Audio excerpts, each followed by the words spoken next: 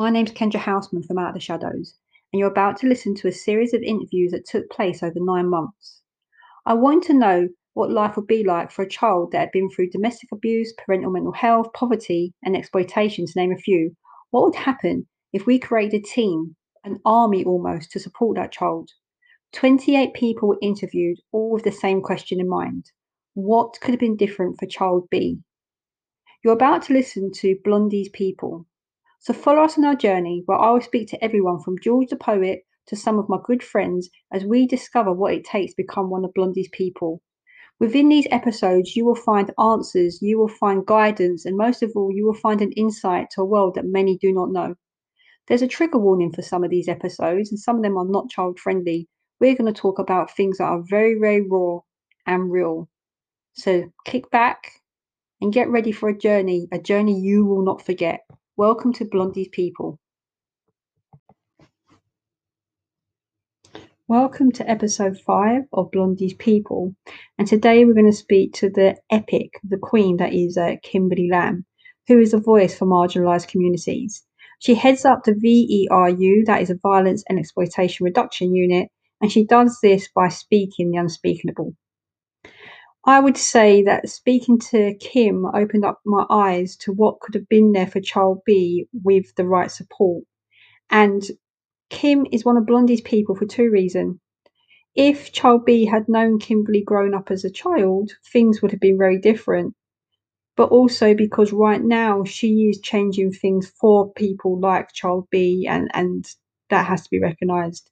So sit back and be ready to be blown away.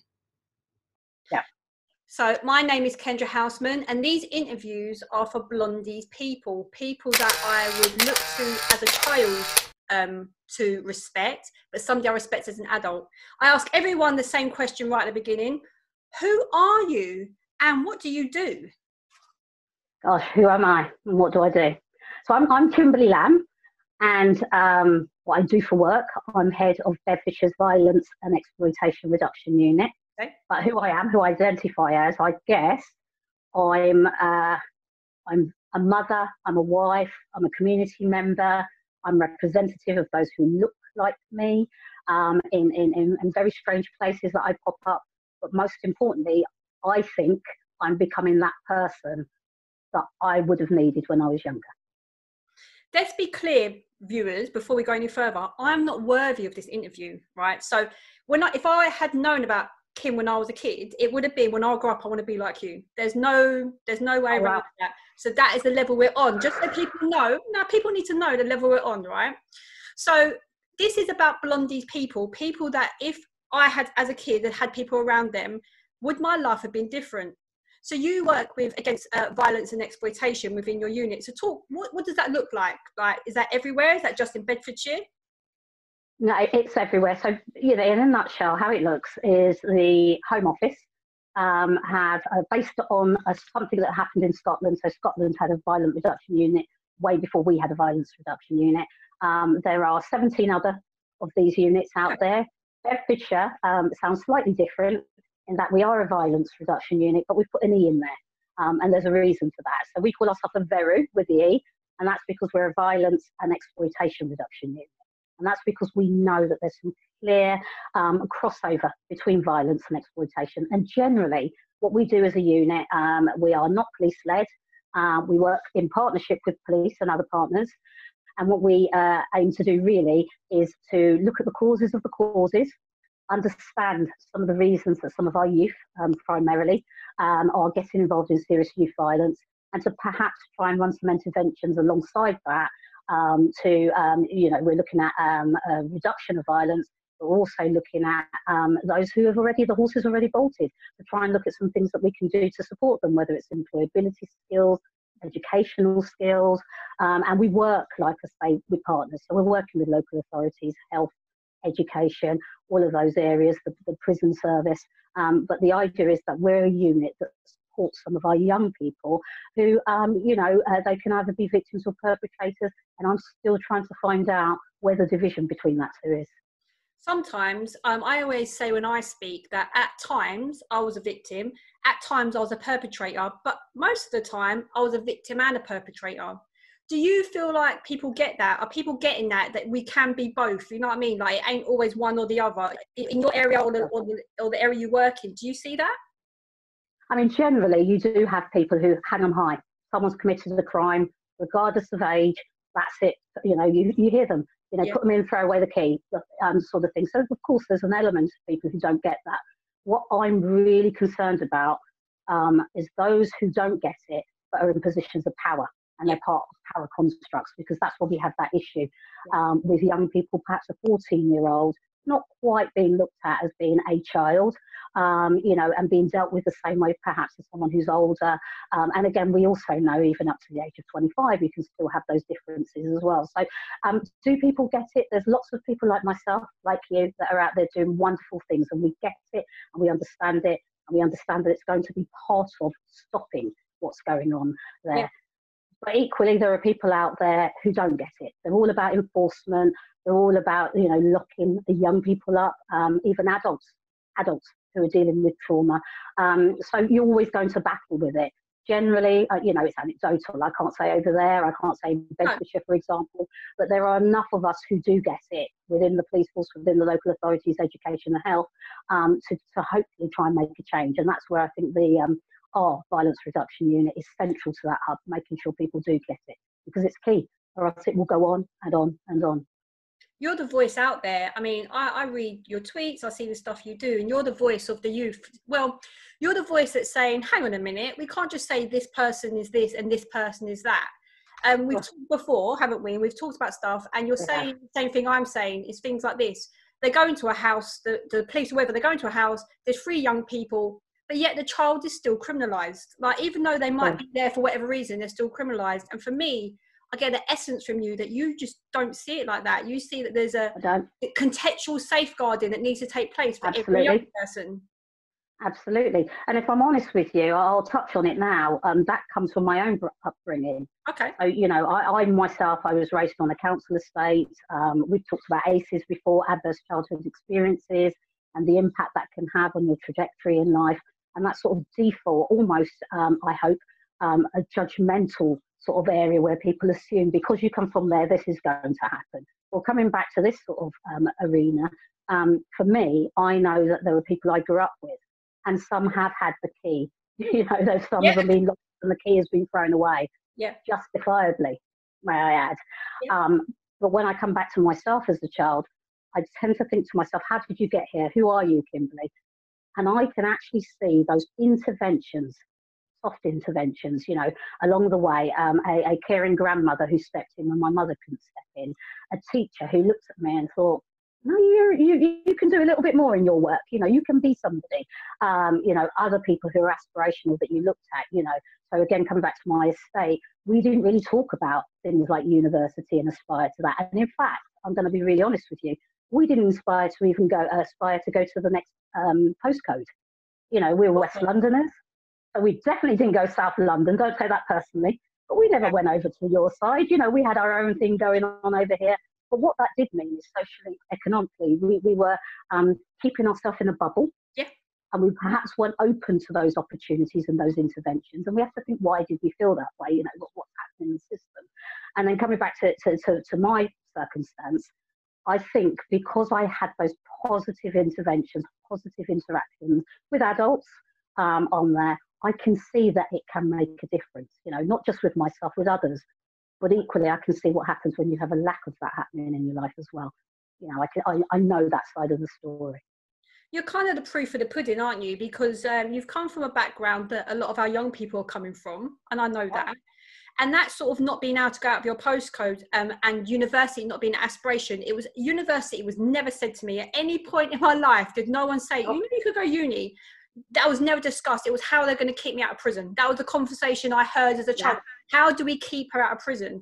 And you've gone beyond the boundaries. You've gone, actually, I recognise that I've got some adversities going on, but actually I'm going to push myself. So what was the next step for you? Did you think to yourself, right, I ain't taking this. I'm gonna go and be someone. Is that what happened, or did it come out about some other way? You know, it wasn't overnight, as I'm sure you'll appreciate. You know, so for me, it was beginning to see people who looked like me, who could do what I think possibly I could do. So that did start with my grandmother. So in fact, actually, although I say we weren't taught about, you know, university and stuff, I meant more the educational system. Yeah, education. I'm 50, so you know, back in the day, then it was very much like that. But my grandmother, on the other hand, swore blind we were going to be prime ministers. We were going to be the first black prime minister. So she was very aspirational for us. And she really did push education because it meant something. Yeah. If I'm honest, when I was much younger, although I was a reader, I used to think, no, I can't see that. We can barely see us on TV, let alone getting into those places. So where I think the change happened is, and I've got to be careful here because I'm still friends with a lot of school friends, but the change for me happened a lot was when I was in education and I was being told by a particular teacher, for example, that, you know, you're quite capable in the area of maths. And then I'd look and think, oh, no, I'm not. Blah, blah is better than me at maths. And I'd look at blah, blah. And actually, the only difference between me and blah, blah was colour. Yeah. And blah, blah felt good at maths and knew about university and had a higher expectation from them, not just for within their families, but in their communities, and from the teachers. That's really important as well. So that change for me happened when I was sort of watching and mirroring. And I was thinking, well, actually, I finished my test quicker than you, or actually I scored more than you. And then I would start to speak to other students. And one of the things that I know bugged me when I was younger was that we were always, as black kids, always pushed towards sports. Nothing wrong with that. But we were. We weren't pushed in the academic arena. And the more and more I started to see that we weren't included in the what we call the spelling bees, you know, spelling competitions, and when, you know, when I don't know, the TV came round, and we did have that once. They came round and they wanted to do some sort of test, the geography test thing. We were never picked, but we were always picked to be the best runners. You know, always picked to go and win those medals. That really was a switch for me because I was thinking, well, no, we can do more. And then I started to seek out more through books. We didn't have internet at the time. I'm really going to show my age here. Reader's Digest. I used to really read that a lot. And then I discovered, actually, there's a big world out there beyond West London with people who are achieving wonderful things. I was very curious as to why we were never told about these wonderful things of people who looked like me. But that's where my digging started. And then I started to put myself in places and to make sure that I was there, that I was curious, that I was asking questions, and I was asking why. I still do that now, to the annoyance of many. Being part of a marginalised community, and that's what I'm going to call it, a marginalised community. So for me, because it is. Yeah, I noticed the same thing. Like, obviously, I'm white, obviously. But all my friends, all my core friends were of colour, of different colour. And so I noticed the same thing. Like, my pals were pushed towards sports, even if they didn't like football. I'm not going to name names, but people watching this will know exactly what I'm saying. We had a couple of boys that were good at football, but we had a couple that were shocking. Yet they were pushed towards sports. I was never pushed towards sports. I was always do academic, and I wasn't very good at it. Yet, I'm 40, yeah? I still see it now. I still see young people in marginalised communities pushed to what they think that they fit the mould. So it's frustrating to think that both of us have grown up, have seen it, have been part of it, and it still exists now. It must be so frustrating for the young people of today. And then that breaks out when we're looking at prison sentences and stuff.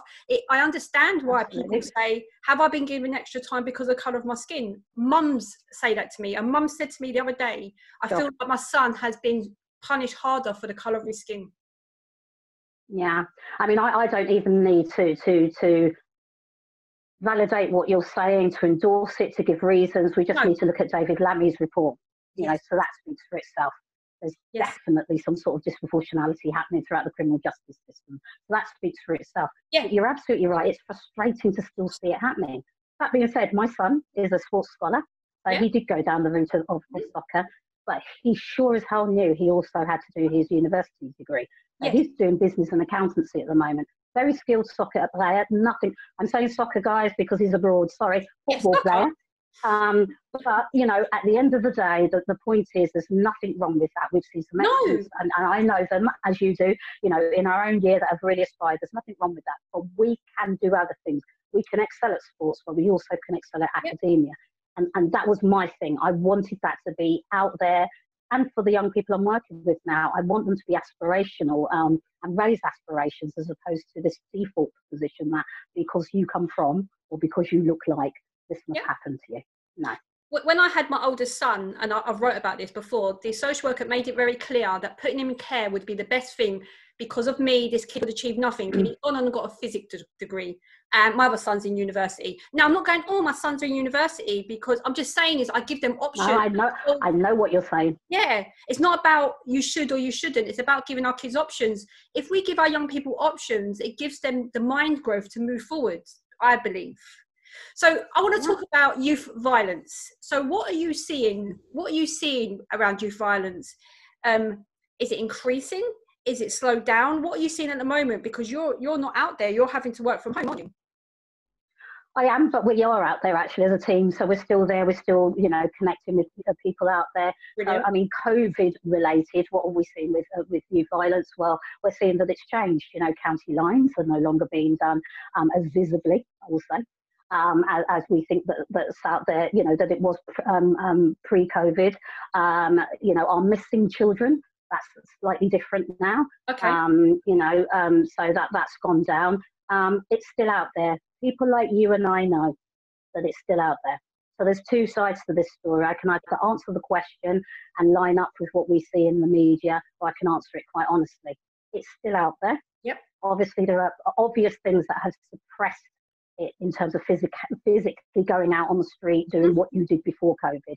But it's still out there. There's still a threat. And as far as I'm concerned, not to be alarmist, there's a ticking time bomb with all this trauma that's happening at the moment. Yep. And I mention it in the vein of serious youth violence because, if you imagine, rightly or wrongly, that you've got a young person who perhaps actually is topping up his mum's electricity. So he's doing his mum's lecky for whatever reason, doing his up and down the train lines. That's impacting the home as well as other economical restraints on there. But also for himself, if he's self-sufficient at 13, 14, and trust me, there's some grown, young 13, 14s acting like grown men coming in, they've got their bills to pay as well. Not being able to do that, I suggest that when lockdown eases, we're going to get some of them going back to their activities to try and earn that type of money. And that builds into, it's multifaceted. That builds into the way that they live, it builds into inequality, it builds into deprivation. There's so many reasons why someone will want to go back to that lifestyle or will miss the income from that lifestyle. Everything you've just said, so you've not seen the interviews I've done previously because only 3 have gone out. You're going to love this. Everyone I've spoken to of a certain background has said exactly what you said. There's a spike coming, and I'm not going to name who, but look at Paul McKenzie's video. He talks literally word for word what you just said. You've not spoke and seen his video. He just said the same thing. The problem is there's young people right now accumulating debts that they need to pay. That's right. Because when lockdown happened, they would have had their food, their drugs, and that had to go somewhere. So I wonder how prepared we are as professionals for this spike. I personally am prepared, but it's worrying, isn't it? Like, how prepared are people for this surge that is going to happen? I mean, I talk to my team about that, and I do talk on a wider avenue about that, but also about this opportune moment that we may have to be talking to perpetrators who actually want to come out of the lifestyle. So, there's so many different things we could be doing in preparation. We could perhaps be liaising a little bit more. There are some who have actually enjoyed, and we're hearing this, being at home in what has now become a safety point. And I say that because a lot of them have run away because they don't see it as a safe place to be. Some people are at home thinking, wow, I can reflect now, young people. And I don't want to go back. There's this fear of going back out there. This is a moment perhaps that we should be capitalising on, with that. And there is this ticking time bomb, and I hate to use that, but there is this ticking time bomb. But actually, we know there are enough of us professionals talking about it. Let's do something about it. Let's talk less, and let's collectively do something about it. Some of these things are quite obvious. They are. Quite obvious. Yeah. It's interesting. The people that I'm talking to around this video are saying the same thing. Let's use this as an opportunity to channel to them young people that maybe we couldn't have reached before. So it feels like a lot of us have got that same feeling about what do we do next? I've been looking at some of the stuff that you're doing. Can you tell me about #KnifeFree? Yeah, I can. So it's I mean, I use that as a hashtag. It's actually the Home Office's one, and their #KnifeFree is just talking about being knife-free. The statistics around, we speak to a lot of young people who carry a knife for safety, for protection, but we know that that knife is more likely to be turned around and used on you. So, you know, the whole knife-free thing isn't just about don't carry it, you know, and you're going to harm somebody else. We talk within the framework of the fact that you yourself could be harmed statistically with that knife, and that you're more at risk if you have something with you to use it and then to end up getting yourself in a lot of trouble, and worse still, fatalities, which we know have happened. You promoting it, yeah, and you promoting it seems to have an impact. So I've been looking at some of the stuff that you've done on Twitter. People listen to what you're saying. So even though it's a government initiative, when you put it out there, people are like, oh yeah, Kimberly's saying it must mean something. So I think that people with a voice need to talk about. I talk about it. We need to talk about this knife issue, because young people aren't getting the fact of the harm they could cause to themselves. I said to one boy a little while ago, I said, "Are you trained in using the knife?" Then and he was like, "What do you mean?" I said, "But are you trained?" Like, and he's like, "No." And we talked about it, and afterwards he said, "Miss, I carry it because I'm scared." And for me personally, when I carried a knife as a child, I was scared. I didn't think anything else. Right. It was fear. So I think we need to recognise that, don't we? We do, and there's some work that I do with David Kirby, who is a consultant at one of our local hospitals, and he unfortunately has dealt with trying to save lives and you know, and equally losing lives of young people on his table. And he has been fantastic in coming around, supporting what we're doing in the Very, but also talking to young people about that very thing, saying to them, do you understand that the knife that you may be carrying could be inflicting an injury on yourself? And the other thing that he and I talk about, David and I talk about quite a bit, is not just the deaths, which are sad, that we're seeing, and I think being polarised by the media. Yep. It's the young people that we know that are in wheelchairs, that are using colostomy bags, okay, that have got life-changing injuries, you know. We don't talk about that enough, because if we did, whilst talking about knife-free, perhaps we'll get the message across. For me as well, I think there's a hidden trauma. If you've ever stabbed anyone, as much as you should be punished if you stab someone, of course, I'm just going to put it out there, you know, the trauma from you inflicting that injury on someone can be massive, but it's not addressed sometimes because the punishment is seen as what needs to happen. So I think we do need a holistic approach to our young people to look at, we are perpetrators and victims, and how do we support that? I want to, and there's some commentators who have mentioned that. Sorry, Kendra, there's some commentators who have mentioned that and equated it to going to war as well as some of the trauma. So we talk about PTSD and bits and pieces. So there's a whole area there. And I've witnessed the stabbing myself as a young child. So, you know, I can vouch for that. There's trauma behind that. I said on a different interview, it's mad, it will come out. I said in a different interview that I compare stuff that I saw to being like a war. I saw stuff that, when I think about it now, but I had a young boy who was working with a gang. He was involved in a gang, and when I first met him, he was this bolshy little bad boy, and then he saw some stuff and he started having anxiety attacks that it still gets me emotional. He used to shake in my arms and say, you know, I talk about the things he'd seen. But when I went to get him mental health support, they said, well, if he talks about his crime, we'll have to pass it on to the police. And what do you do with that? You know, I don't know. So the trauma that comes from youth crime in all different ways is just multi-layered, isn't it? It is, and you know, that actually sums up the young people that we're working with. We all know, those of us who work within safeguarding, if there's anything that's said to us that, you know, suggests that person may be at risk or somebody else is at risk and blah, blah, blah, we do the right thing, because that's what the system has said that. But there is a lot of holding back and talking to people and telling, I call it truth to power, in whichever way, not just within the workplace. I'm talking about young people speaking up and talking because of that fear. And I think coming back to the whole idea of violence reduction units, is that we have to recognise that. We have to recognise, if we really want to know the causes of the causes, we need the right people, number one, to be heading these things up and being in them and working in there, who can understand that language. If you were in a school, I say this to people, you probably would hear in a school in an inner city, someone saying they're going to shank someone 1,000 times. If I was to sit and fill in a form for every person who said they were going to do that, and I don't want to alarm anybody out there who thinks you need to fill in a safeguarding form all the time, my point is, if you understand the way of the streets and you understand the language and you understand the young people, and you understand a lot of what we're seeing is a manifestation of trauma in their language, you know, someone will tell you that they've shanked someone, and actually they're probably bigging themselves up and they haven't. You need the right people in those spaces to be able to support before we report, you know? Absolutely. What's your feeling? And I mean, I know my answer to this, but what is the importance of multi-agency working for these young people? Why does it matter if we work together or not? I think it's very important.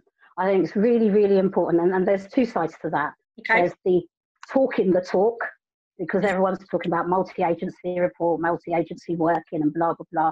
And we know that works in theory. Yes. But there's actually walking the walk, which is very different on there. So for me, multi-agency working it's absolutely paramount that we do that, because you've got different specialities. We know that actually that is what a wraparound service is. That's what a holistic looking after is. That's what it looks like. Yeah. Though, a bit like a family. If you've got someone that's a bit toxic or a bad apple, and I'm being honest here, that isn't in it for the right reasons, then that's where you get a breakdown. That's where you get a breakdown. So we could talk about multi-agency working, co-working till the cows come home. But if you have a whole agency or a whole culture that doesn't understand why you need to work together for the betterment of the young person, then it's all chat as far as I'm concerned.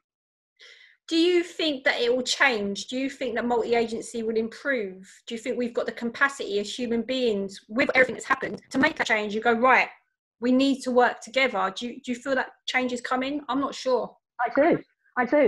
For me, I can only talk about Bedfordshire at the moment, where we're really doing things. I can see those green shoots. I can see that we're working really well together, and that's great. And that we're dealing with challenges and barriers and things.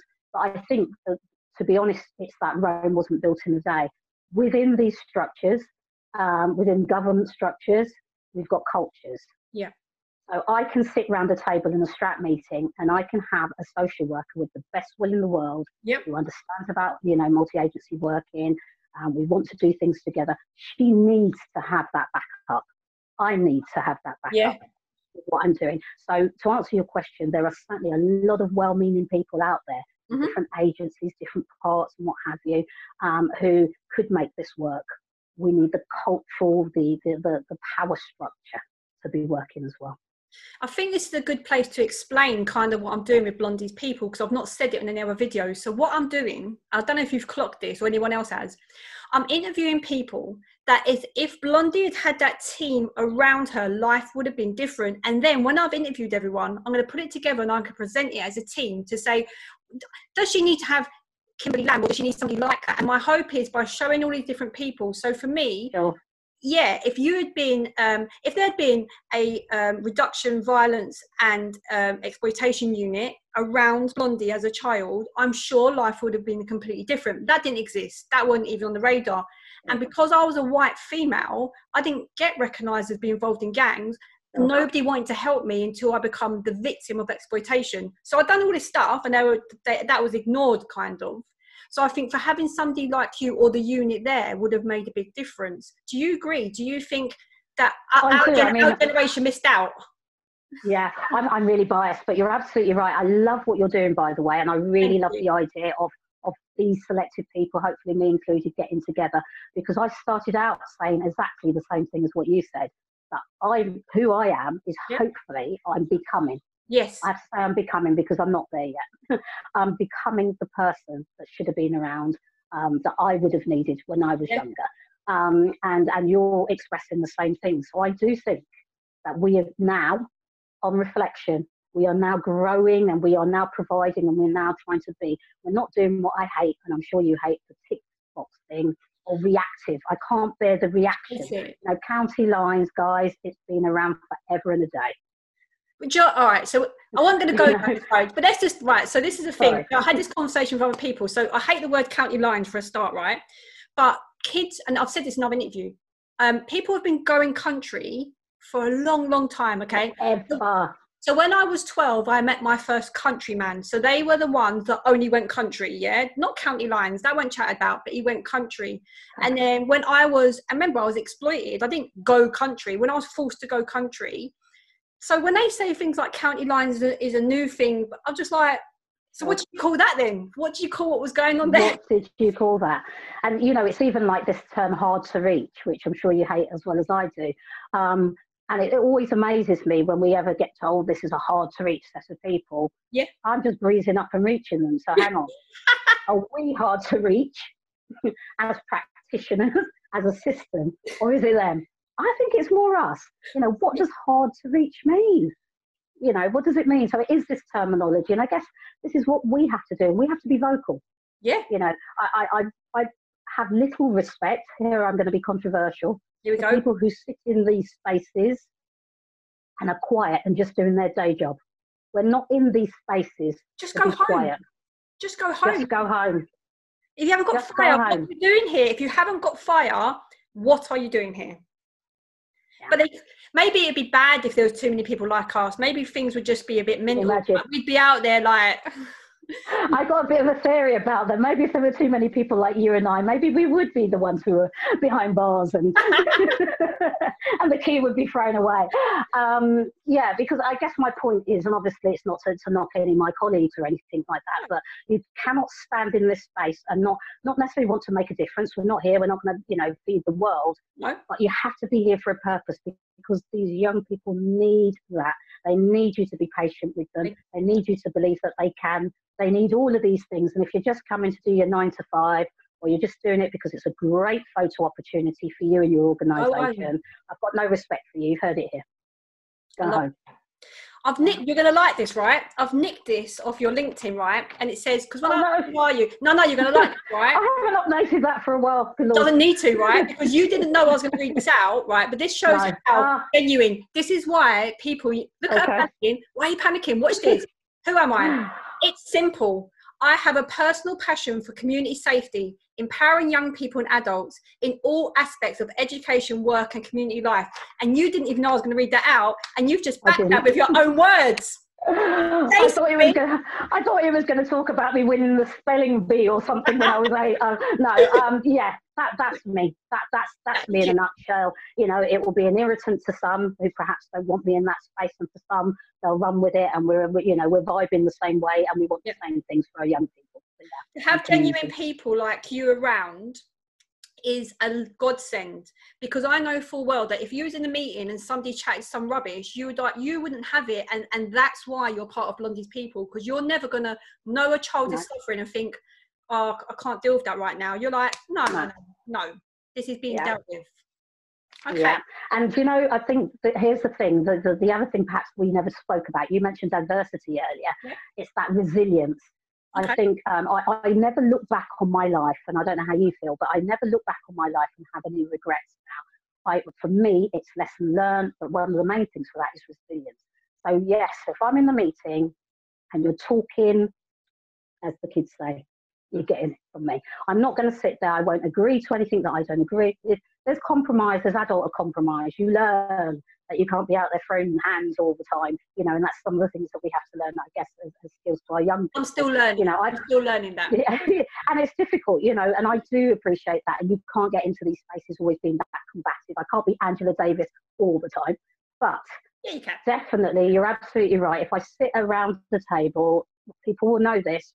You're not going to talk rubbish to me. I'm going to challenge it. And in challenging, I'll also accept I could be wrong.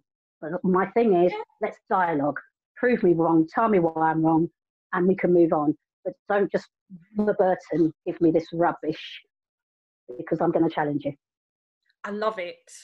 Lives depend on it. Yeah. Lives depend on it. And if more people thought like that and realised that lives do depend on our voices, we are the voice of the youth that can't project that voice. Sometimes in a meeting, the child voice isn't there, so we're the one that's being there. You've got to fight that fight, and that's that.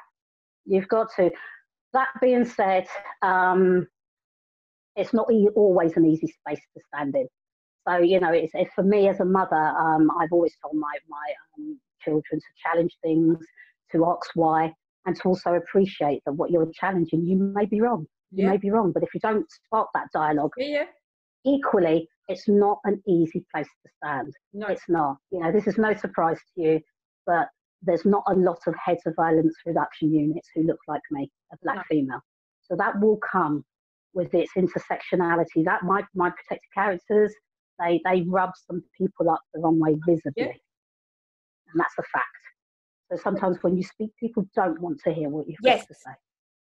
Do you think that just makes you stronger, though? Do you think it just builds up more resilience? Absolutely. Again, resilience. Absolutely. But I think, if I'm honest, my resilience to this point has allowed me to do that. Okay. So it's allowed me to be in that space. And I'm going to be really honest with you. You know, I'm not this tough cookie. My husband will tell you this. I'm not this tough. Well, I can hold my own. I ain't lying. But what I mean is, I'm quite an emotional person. Yeah. I wear my heart on my sleeve. So what I don't want to come across as saying, you know, anybody who comes at me, I'm like, I don't want to be in those positions. So there are times when I walk out of a meeting, for example, and I think, wow, that was so challenging. Why has it always got to be so hard? Do you know what? Today, I've had a bad week of fighting other professionals, and I'm not going to, but I've had a hard week. And I've said to my very close friends, what happens when I can't fight anymore? And why do I have to keep fighting? Because I get the same thing. People think I'm very hard, but there's some things that floor me, and only my closest people see that. Do you know what, Kimberly? Why are we still fighting the same? Why is it still a fight? Like, just stop it. And that's the thing people don't realise is, I don't know about you, but I get tired sometimes I get very tired. Yeah. And that actually was my point. You know, my point that I'm very unapologetic about this. People who, I was going to say people who are close to me know this, but equally people who are not close to me know this. I can be vulnerable. And I feel no way to show that side of me as well. So, you know, resilience isn't just about coming up against things and being able to push through and bounce back. It's, I think, showing your vulnerability as well. And I can be vulnerable because I have had those adverse childhood experiences. I'm being honest. I do look at some of the young people and I think, gosh, I truly know what you're going through. I truly know what you're going through. Not in a patronising way. Obviously, I would never say that to them, but I sit there and I think, gosh, you know, what can I do different to change your trajectory? So there is a vulnerability as well as a resilience around me. But I think that makes me me.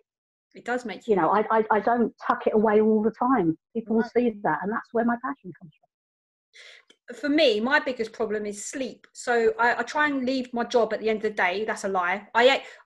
My job is not safeguarding children. I safeguard children. I just happen to do that as a job as well. I live it and breathe it, a bit like you. So for me, my vulnerabilities come at night time when everything starts slowing down. And then I'm 1 o'clock in the morning thinking, so what exactly do I do with Charlie? Like, what exactly am I going to do with him? So I know that you're like that. And I think that, I think people know that as well. And they respect the fact that you're fire, but also know that you take that stuff home with you. And that's something from our adversities as children. We carry that with us. Yeah, you take that responsibility. And actually, this really is from our childhood. You feel responsible for other people. So I've always felt responsible for those that I grew up with, my good friends who are no longer with me through crime, you know, and I mean physically with me and not in a prison, you know, that have died. That pain still stays with me. I still think to myself, you know, should I have spent more time with them? Should I not have left the ends? You know, that happens all the time. Should I have not left the ends? You know, sort of thing. So there is that responsibility that you feel that you have to do. And a lot of what I do, I'm responsible for my own children. But I say this all the time. Every child out there feels like my responsibility. And I think coming back to that thing where I talked about being a black female and intersectionality and being treated differently, I never quite understood that, because for me, when I look at children, I see children who are going to be adults sitting at these tables. I see no colour. And when I say I see no colour, that's another one of my annoying things. I want people to see my colour. So sorry, let's rephrase that. I don't see it as any different. Vulnerability is vulnerability. I want them to aspire and to do extremely well regardless of where they come from. So when I come into an adult world where people make a big thing of you being different, looking different, putting you down, I just don't get it. No. But maybe that's the answer as to why some of our children are quite damaged. Because it's that judgmental. You will go that way because you look like that, or because you come from that type of background. It's so wrong.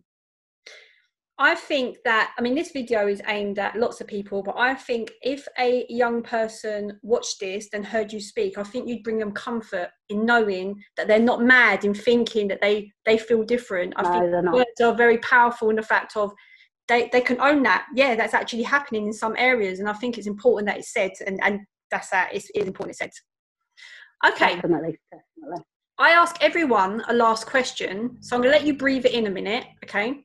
What have you learned about yourself from lockdown? Gosh, a lot actually. If I shoot from the hip, Go on. I lost my younger brother through COVID. So if that hadn't happened, maybe my answer would be slightly different. Okay. I'm forced on top of the normality of COVID to be really, really reflective. All right. So I've learned the little things that, you know, when someone calls you, you call them back. You know, maybe you can set your work aside. That's an important one for us who don't sleep very well. Maybe there are other things that you need to really pay attention to. That's one thing on there, that, putting time into people. Yeah. And making time.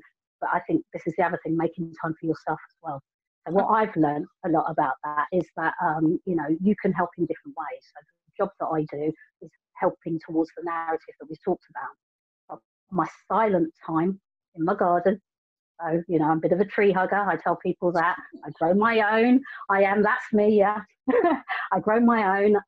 And that time can be just as precious, as important, as you sitting there and planning for your next meeting, because it gives you time to sort of think about what you're doing, maybe not be so rational about stuff. And also what I've learned about myself is that actually the work that we do is very, very traumatic. And I know I'm perhaps stating the very, very obvious here. No. And as resilient as we are and as tough as we are, we need that time, because it does feel like you're in a war. Yeah. And, lockdown has really taught me that, I say this to everybody. I say this to the young kids, the race is not for the swift. It's for those who can endure it to the end. I think that's what it is. And I say, pace yourself. I say to my team, pace yourself.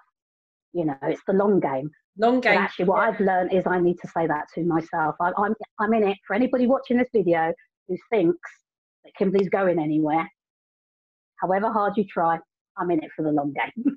Always. I'm in it for the long game. So because of that, what I've learned from lockdown is that I do need to pace myself, because I want to be around to be able to do this type of work, to hand the baton over to those who are younger than me, and to keep this going, so that we this is a sustainable thing, not just something that happens to be the thing the media talks about at this time. No. Yeah. This has been one of my favourite interviews, and I'm going to say it. I'm sure anyone watching this is saying this, but for me, you're one of the queens around child protection. So you deserve that down. You deserve that downtime, because I wish that you'd been there when I was a kid. Is all I'm saying, and I appreciate you talking to us. Likewise. Thank you. Thank you.